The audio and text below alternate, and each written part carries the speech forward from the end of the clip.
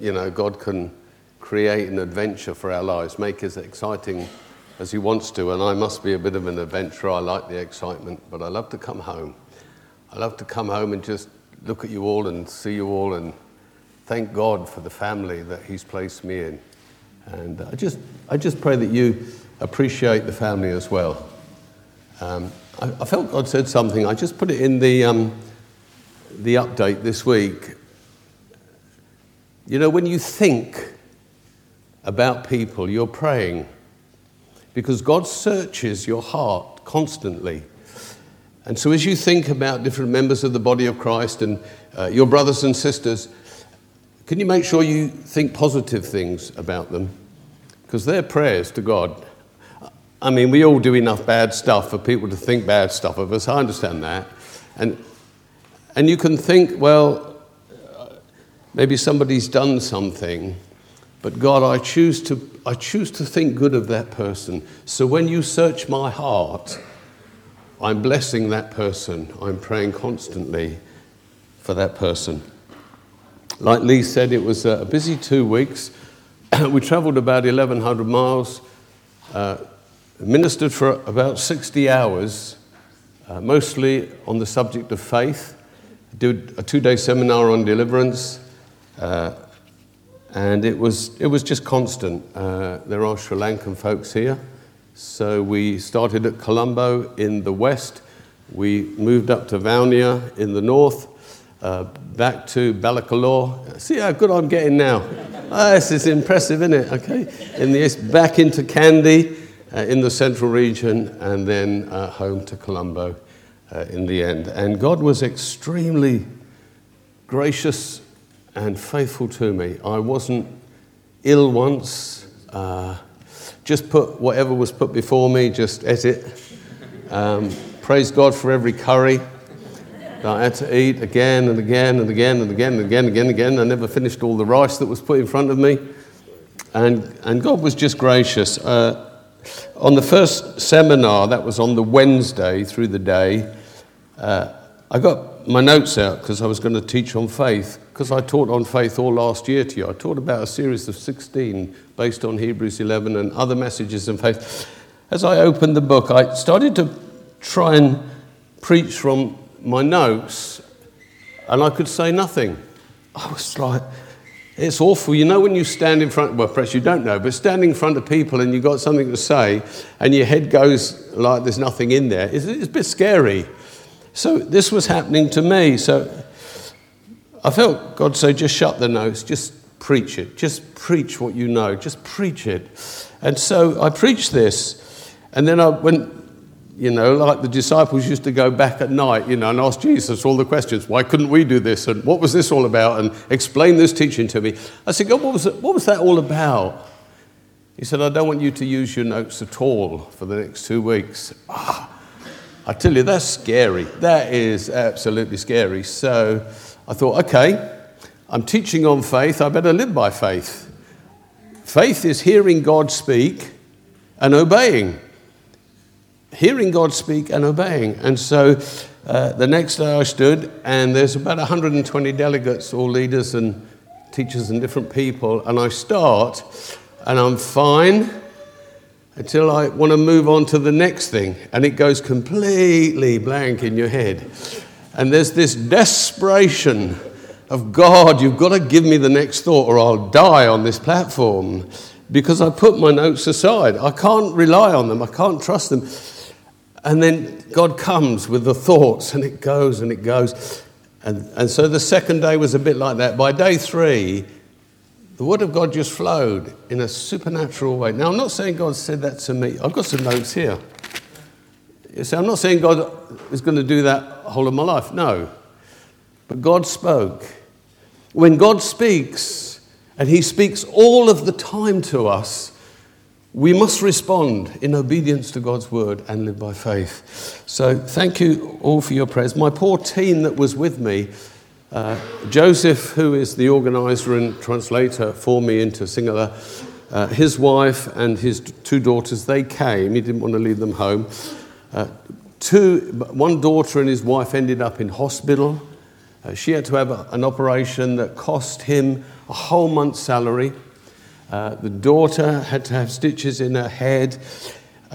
He was suffering quite badly, and I said, I've got some tablets in here, and they were some just Anadin that might clear it up. Well, I gave him these Anadin, and he was twice as worse.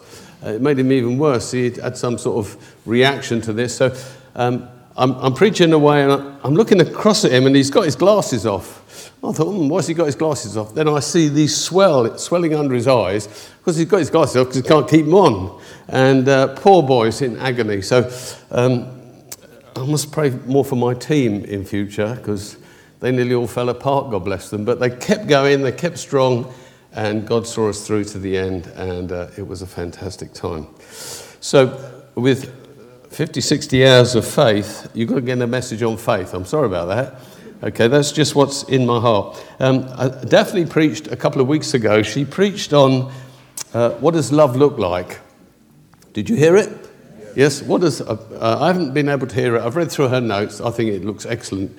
Okay, what does love look like? This is the sequel to this. This is what does faith look like. She picked on a passage in 1 Corinthians 13. It's a very familiar one. It's the one they always read at weddings. It's like defining love. And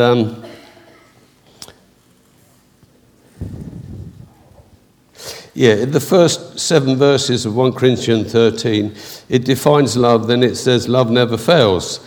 And then it says the gifts of the Spirit of God, they will cease. We will not need them anymore on that perfect day. And then it goes in verse 13, it says, and now these 3 remain, faith, hope, and love. And I've shared this idea with you before, that this is how God showed it to me in a sort of an idea I had, a picture in my mind. When I step into the next world, when we spend eternity in the presence of God, that's an exciting idea. When we step into that presence, it's as though I will have an audience with Jesus. And I went into a room, this is like an anteroom to where Jesus is, and he was waiting to receive me. But as I got into this room, someone came to me and said, Philip, you have to lay aside all your gifts, because he cannot judge your gifts because they were a gift. If I've pastored or if I've taught or whatever I've done, but I've been gifted, I cannot take credit for the gifting. So I laid all those, and he sort of said to me, Jesus will deal with them later. And then I walked into his presence, and I took in with me 3 things. Things that were in my soul, in my very being. They were faith, hope, and love. Can I tell you, that is what you will take into the presence of Jesus in the next world. Nothing else. Nothing else. If this is true, what I'm saying, we have to develop faith, hope, and love in our lives, because you will need it in the next world. If you didn't need it, we wouldn't have to take it with us. It wouldn't remain. It would remain here. But we have to take it with us, because the next world will require faith, hope, and love. And I'm not sure how much you can develop it in the next world. We can develop faith, hope, and love in this world because there's enough things to develop it on and with. So I want to encourage you to develop those 3 areas of your life. Faith and hope go very much together. Love is what Daphne dealt with, this development of love. It is as though we have reservoirs within us that we have to fill up with love and fill up with faith. If you only fill up with love and not faith, you are a deficient Christian, because without faith it's impossible to please God. And you're loving, but not from that standpoint of faith. If you fill your heart with faith and no love, there are a couple of passages that says God is not pleased with you at all, because you'll be unable to function in the gifts which he's given you, but to do it without love in your heart, he calls you evil in his sight. It says that in Matthew 6 or 7, then in 1 Corinthians 13. It says if we could move in all the gifts of the Spirit but have not love, it profits us nothing. So developing that love is vital. Developing faith is equally as vital in equal amounts. It says in Galatians that faith worketh by love. That is the faith that's acceptable to God. It works by love. What does this faith look like? Have you got any? Are you developing it? How much have you developed? Do you walk according to your senses in this world, or do you walk according to faith? How do you know if you're living by faith? What does God require of you? As I've studied this subject, there are three, as it were, levels of faith. We go from faith to faith. If you are believing Jesus Christ this morning as your personal Saviour, you have stepped into the realm of understanding and exercising what we call saving or justifying faith. You are believing in a God you've never seen, a Jesus you've never seen, a Holy Spirit you've never seen, a heaven, a hell, demons, angels. You're believing in this invisible world, not by your sense knowledge, but by the Spirit of God. Sometimes we get goosebumps. Goosebumps don't mean anything. I'll tell you that. You know, you can be in a meeting and say, oh, wasn't the Spirit of God there? I got these lovely goosebumps. I get goosebumps watching rugby. It's got nothing to do with feeling. Do you understand? Sometimes your feelings pick up on something, but it is by this element of faith. It is by the Spirit of God that we reach into this other realm and pull it down into our present existence. That's what God's called us to. The more we live from our senses, the less we live in the realm of the Spirit and the less we live by faith. And we have to develop this faith.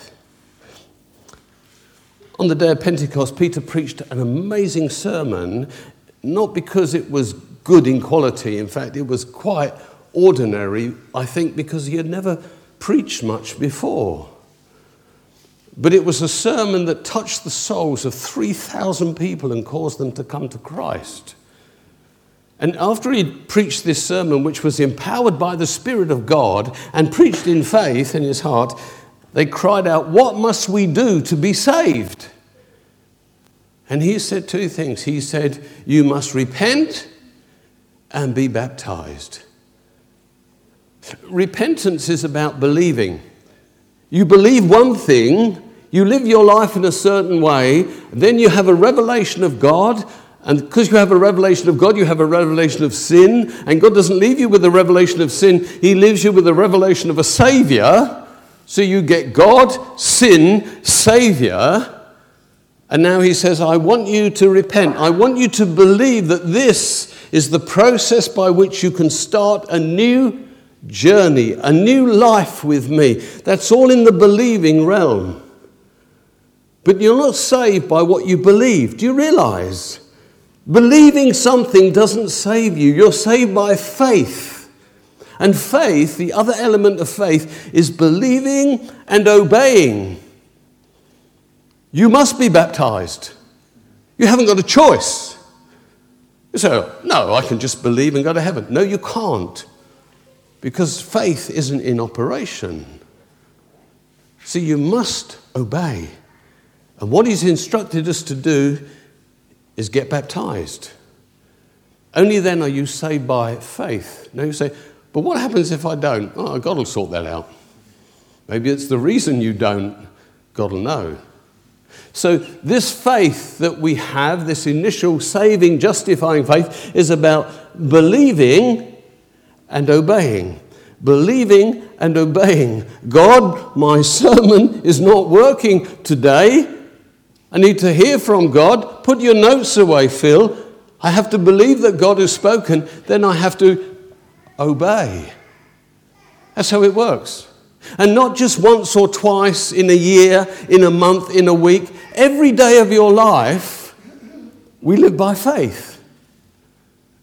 It's a life of faith. Some people have just got saved and lived in the secular, lived out of their senses. They haven't developed or exercised faith in their life. They think good thoughts. They're nice people. But there are lots of nice people in the world. Jesus didn't die to make you nice. There are nice Muslims, nice Hindus, nice Sikhs, nice atheists, nice agnostics, nice everybody. God didn't die to make you nice. Everyone wants you to be nice. My mum wanted me to be nice, and my school teacher wanted me to be nice, and David Cameron wants me to be nice. That's not what it's all about. It's about a whole different way of living your life. Christianity isn't your life polished up so you look a little bit more presentable. It is a whole new way of living life.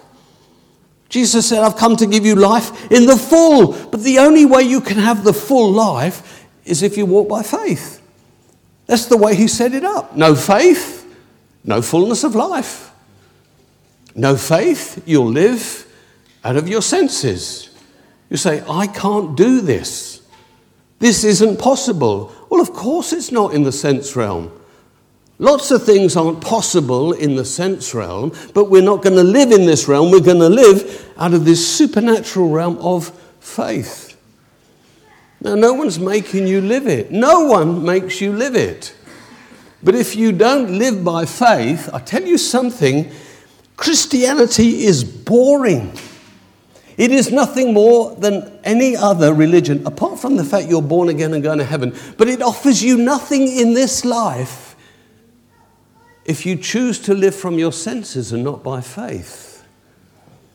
It's what turns the lights on. It's what makes real. It's facing impossible situations and saying, praise God. I don't have any money. I used to do this in Sri Lanka. I said, look, I've got no money. Look, no money. But you know, it's easier to live by faith if you have no money. Jesus said himself, he says, listen, it's almost impossible if you're a rich man to live by faith. I understand that. Why? Because if you feel that God is saying something, you just do it. And sometimes you just do the things you like because you can afford to do it. It's a wonderful thing to give all your money away and trust God. Oh, you won't do it. Well, you might. You say, I wish I had something to give away. No, you don't. Having nothing is a wonderful place to be. Before we went to Sri Lanka, I knew how much I needed. I needed £3,300. I didn't have it, but the day I flew out, I had £3,300. That's just the end of it. I don't want to live any other way. I don't want to be the one to make the decisions. I want God to speak to me. And every time God speaks, my senses will say, I can't do this. See, if I could do it, it's not faith. If you can do it, it's not faith. It's got to be the impossible. It's got to be walking on water, turning water into wine, getting coins out of fishes' mouths. It's got to be this stuff.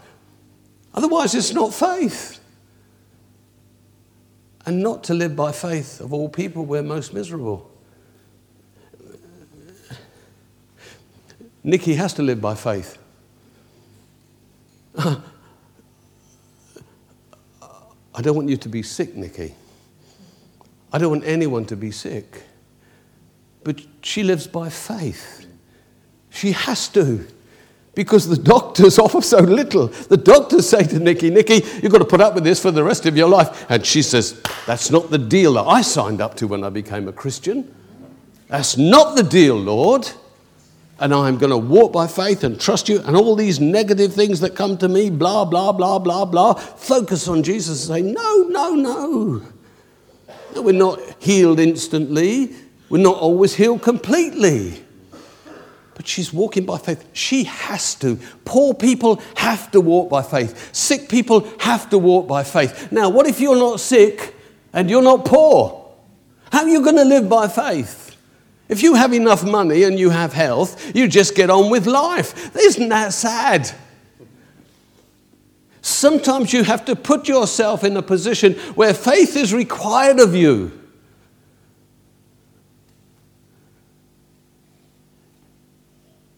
Once the disciples were in a boat, and it was early morning, and they saw a ghost coming on the water. I mean, that was scary. And so they panicked. They shouted and screamed and looked and looked and looked and looked and looked. And as the ghost came nearer, of course it was Jesus walking on the water. And Peter did the most amazing, crazy, stupid thing you could ever imagine. He said, "If it's you, Lord, bid me to come and walk on the water." There was no demand from Jesus on Peter. Peter put himself in the place where his faith would have to start operating. He said, "Then come." I bet he thought, I have to go now. Maybe those senses kicked in, the wind, the waves. His companion saying, "What have you done? What have you said? What are you doing? Don't do it." Of course, stepping over on the side of the boat is terrifying. I'm standing in front of the people and I haven't got any notes, and it's terrifying. Or whatever you're doing in your circumstances, you see, you have to be terrified. Where there is faith, there is fear and doubt all around it. That's what gives you the buzz, the thrill. You know what I mean? People live for thrills. When people go in fast cars or jump out of planes or do bungee jumps, it is the moment before they jump that the fear grabs them. And there's a rush of something within their being. And they live for that rush.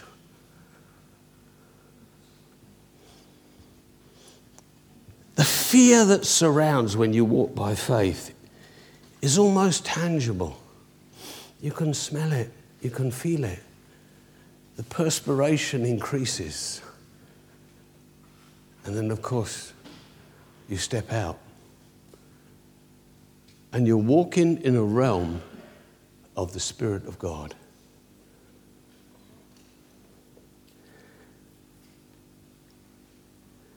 You must want that life. As a church, we must want that life. Otherwise, we have religion. When Paul says, "Somebody stand and pray and give thanks to Jesus," did anyone want to do that? When he said that. But you think, I think I'll stay put. That's the rush. That's the fear. That's the doubt that comes. You know you want to get up and say something and give thanks to Christ, to God for his death, but you stay seated. Should have got up. That's what faith does. Maybe all of you should have stood up together, because faith does that thing. Faith doesn't hide back. Faith doesn't stay hidden. Faith doesn't cling to things. Faith isn't looking for the secure. Faith goes. There is a faith that is called doctrinal faith. Doctrinal faith is when we read the Word of God and it has a strong suggestion to us, we say, "I am going to do this." It says in Matthew chapter 6 and verse 25,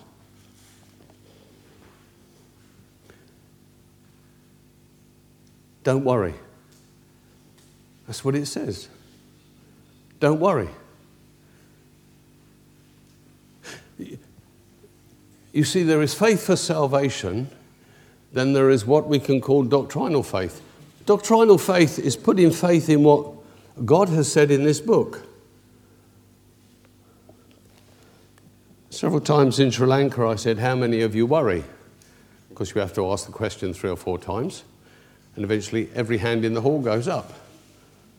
And the question is, why do you worry? We worry because we choose not to live by faith. That's it. Is it as simple as that? Yes. If God has declared something His word, verse 25, do not worry. Verse 28, why do you worry? Verse 31, so do not worry. And verse 34, therefore do not worry. How do you miss it? You say, no, we've never missed it, Phil. We just choose not to live by faith. We choose to worry.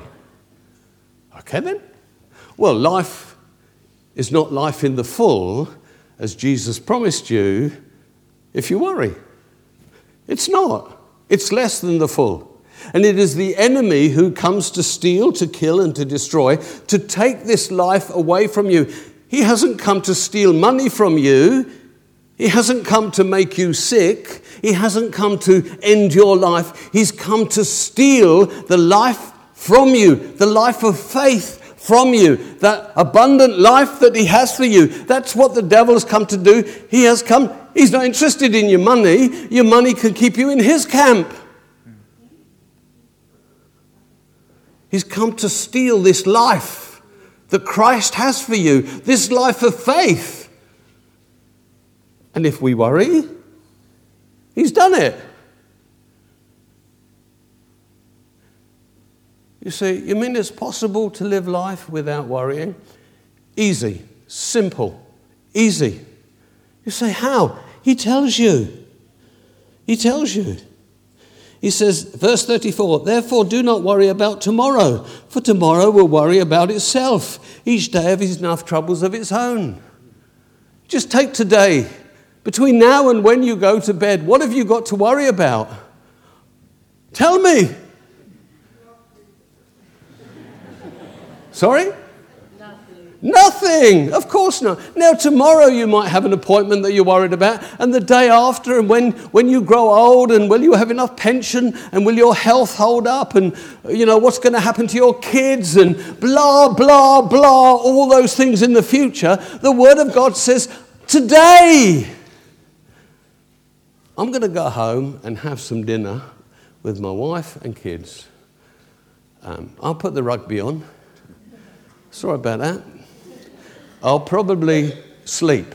Hopefully after the final whistle and not before. Okay. Then when I'm rallied, we might have a bit of tea, and then we'll talk and have fun. What have I got to worry about? We haven't got worries today. You're worrying about the future. You're worrying about what's coming. And Jesus says, don't do it. Don't do it. That's it then. See, if you're going to live by faith, you'll never worry again. You'll never worry again, because this book tells you not to worry. Don't judge. Chapter 7, don't judge. Don't judge. Don't judge. Now, we have to look at people, and when people do things, you go, blooming heck, what have they done that for? That's crazy. Doing that's crazy. You're not judging them. We live with people. We're not condemning them. We're not doing evil against them. But we have to assess people, because our business is people. But that's not judging. If you find yourself judging someone, say, I'm not going to do that. I'm never going to talk to them again. How could they do that to me? I don't understand that. You're judging. He says, don't judge. Because if you do, you're not living by faith. This whole thing is geared to be lived by faith. The other type of faith, so we've got justifying, saving faith, and we've got doctrinal faith, and now we've got living faith. Jesus says in John 5 and 19,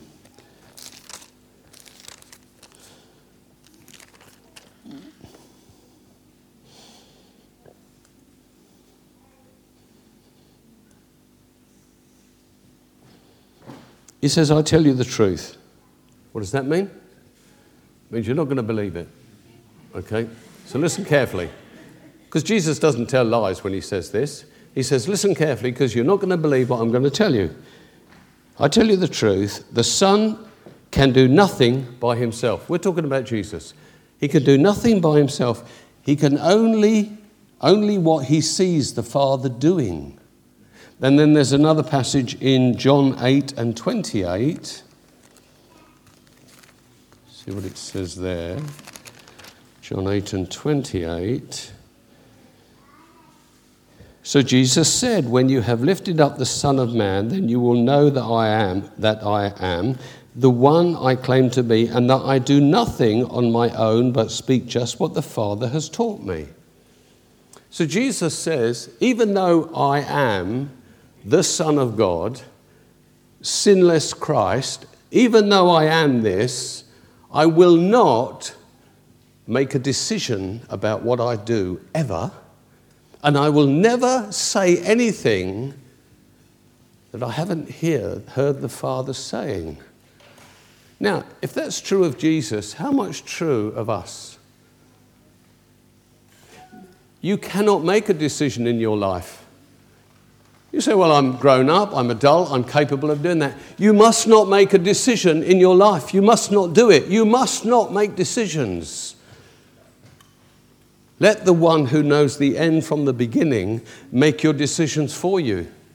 Where you will live, who you shall marry, what jobs you should do, how many children you should have. You say, oh, they're major decisions. Well, bring it down into more narrow decisions than that. So you live according to what you see the Father doing, and you listen to what he's saying, and you only say the same things. God is a God of love. He's a God who builds us up and encourages us. We should only look to see what he's doing. We have to listen to the voice of God. We have to believe that God has spoken. We have to obey and do. Jesus said, when I return, he says it in Luke 18, he says, will I find faith in the earth? Will I find Christians living by faith? Or will I find nice people? He wants to find people living by faith when he returns. Living in a way that we consult God about everything and we say the things that we hear him saying. I love the humanity of Christ when he's in the Garden of Gethsemane and he knows full well the plan and purpose for his life. He knows it, and he says to God, can we do this another way? Is it possible that I don't have to go to the cross? Can we sort this out another way, God? He knows the answer. How did he know? Because God had spoken. See, God speaks to you.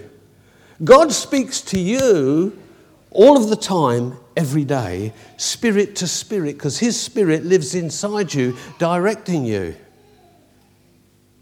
Have you ever said, I'll go do something, and then something checks you, and you go do it anyway, and it's disastrous. And you go, why didn't I listen to that voice on the inside and save myself the money, the grief, whatever it is? We have to learn the art of listening to God. Because if we do not listen, you can never walk by faith. Faith is hearing God speak, believing God has spoken, and then walking in obedience with him.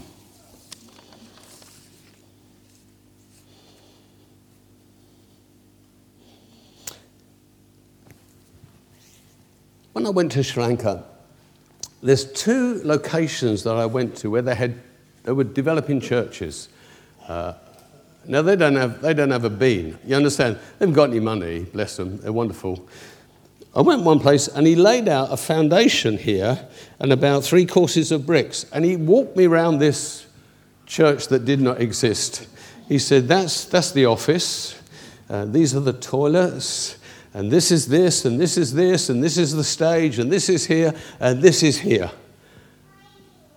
He heard from God, and he believed. He started with what he had, and he stepped out. This man was living by faith, and his congregation was living by faith. I don't know how long. I said, maybe when I come back next time, it'll be built. Yes, he says, praise God, it'll be built. It might not. Might be a bit built, a bit more built, I don't know. Went to another place, and the man was building another church, enormous church. The people were buying bricks and buying this and buying that and buying the money, and it was going. Do we want our own building? We don't need it, do we? We don't need it. We meet here till Jesus comes. If this is not big enough, we'll hire another place and meet there till Jesus comes. Why might we want our own building?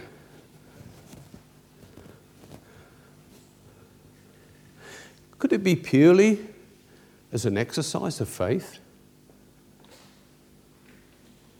You know, I'm like you. I tour the country and look at things. You know, you come across a little Methodist hall, and you go in there, and they get about 30 people in there. You know what I mean? You think, why did you bother building this building that is no bigger than a shed? Why did you do this? And it's solid. I mean, it's lasted for 150 years. It's not going anywhere. These little Methodist things, you think, why did you bother? You could have met in the back room of a pub, you know what I mean, or in someone's house. Can I suggest to you it was an exercise of faith? That's it. I think we should build a church as an exercise of faith and nothing else. And for no other reason. See, in the West, we're pragmatic. Well, if we're pragmatic, we don't need to have a building. But we need to do something that we're building our faith. You say, well, how much would a building cost? Well, if we renovated the centre down there, it might cost $500,000. Have we got $500,000? Yep, you're probably right. Between us, we've probably got £500,000 between us. So let's build a bigger one. Have we got 2 million between us?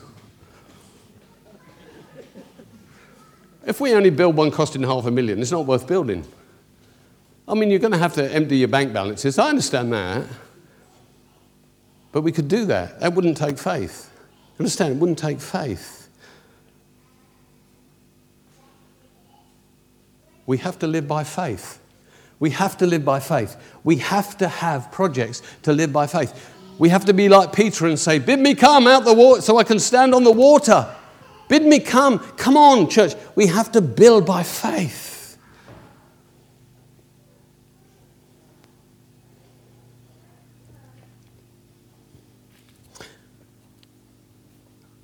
I have a responsibility to make sure that you grow in love and faith. That's it. I've got to challenge you. The rich young ruler that came to him, he said, I've kept all the law. And Jesus said, that's true, you have.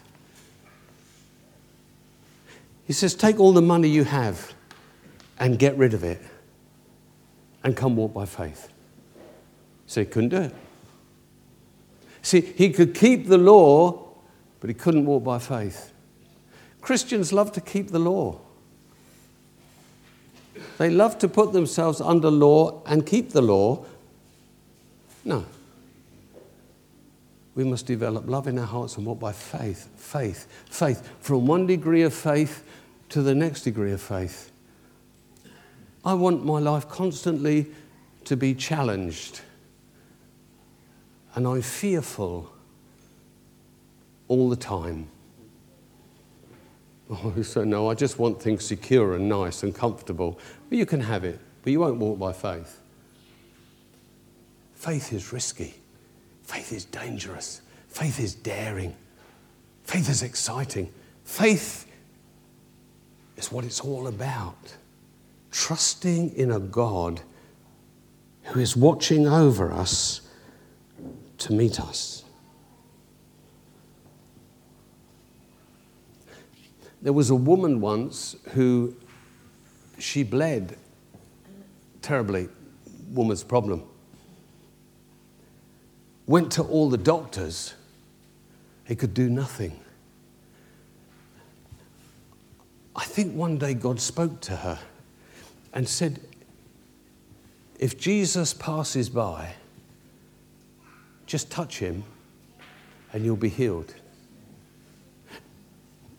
I can imagine rising one morning and hearing the commotion in the street. So she goes to the door and she looks out and she says to the neighbor, what's going on? And the neighbor says, Jesus is coming. And now the heart starts to beat, She remembers what God has said, not as though she could ever forget what God had said. You just touch his clothes and you'll be healed. So she's thinking, maybe he'll knock at the door.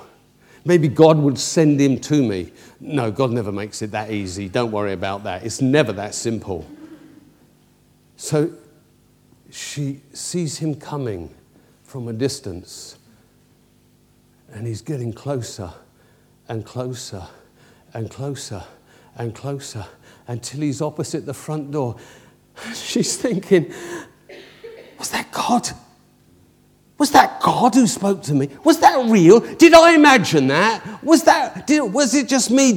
I wanted to get well, and I heard these stories, so I believed that if I could do this, somehow it would happen, and surely Jesus will come to the front door. But he's not. He's passing by. See, we can do that. He speaks, and he passes by. And we go, God never intended that anyway. Oh, but he did. He did. He did.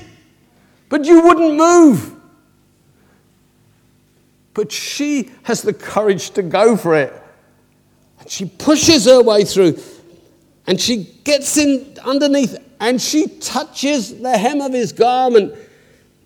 And she on the floor. And she doesn't know if she's still sick or healed, because the pain is not continuous. It comes and goes. So she says, am I just stupid? Am I a fool? Is it, I don't know what I'm doing? Is it just my wishful thinking? And Jesus, he says, who touched me? Who touched me? And the disciples said, what are you talking about? They're all pushing in on you. No, he said, you don't understand. Someone drew something from me by faith. And then he looks and he sees between the legs of this woman crouching on the floor. He says, was it you?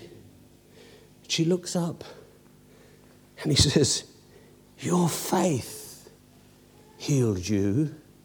Not me. I was a channel for the power of God to enter in you. Your faith healed you. She could have missed it. It could have been gone. How many times have you missed it? How many times have God spoken to you and you missed it? You missed an opportunity. You missed a door that was open. I think there are scores, if not hundreds or thousands of people that should be in full-time ministry, and they've missed it because they haven't responded to the call of God when he called. They didn't respond. They were afraid. Of course you will be afraid. That's the whole point. That's what makes it faith. The fear makes it faith. People who get medals for being courageous, if you ever interviewed them, they said, yes, I was terrified, but I was compelled to go. You must respond to the compelling of the Spirit of God. She could have stayed in that room and made excuses for herself and bled until she died. God's called us to a life of faith. God bless you.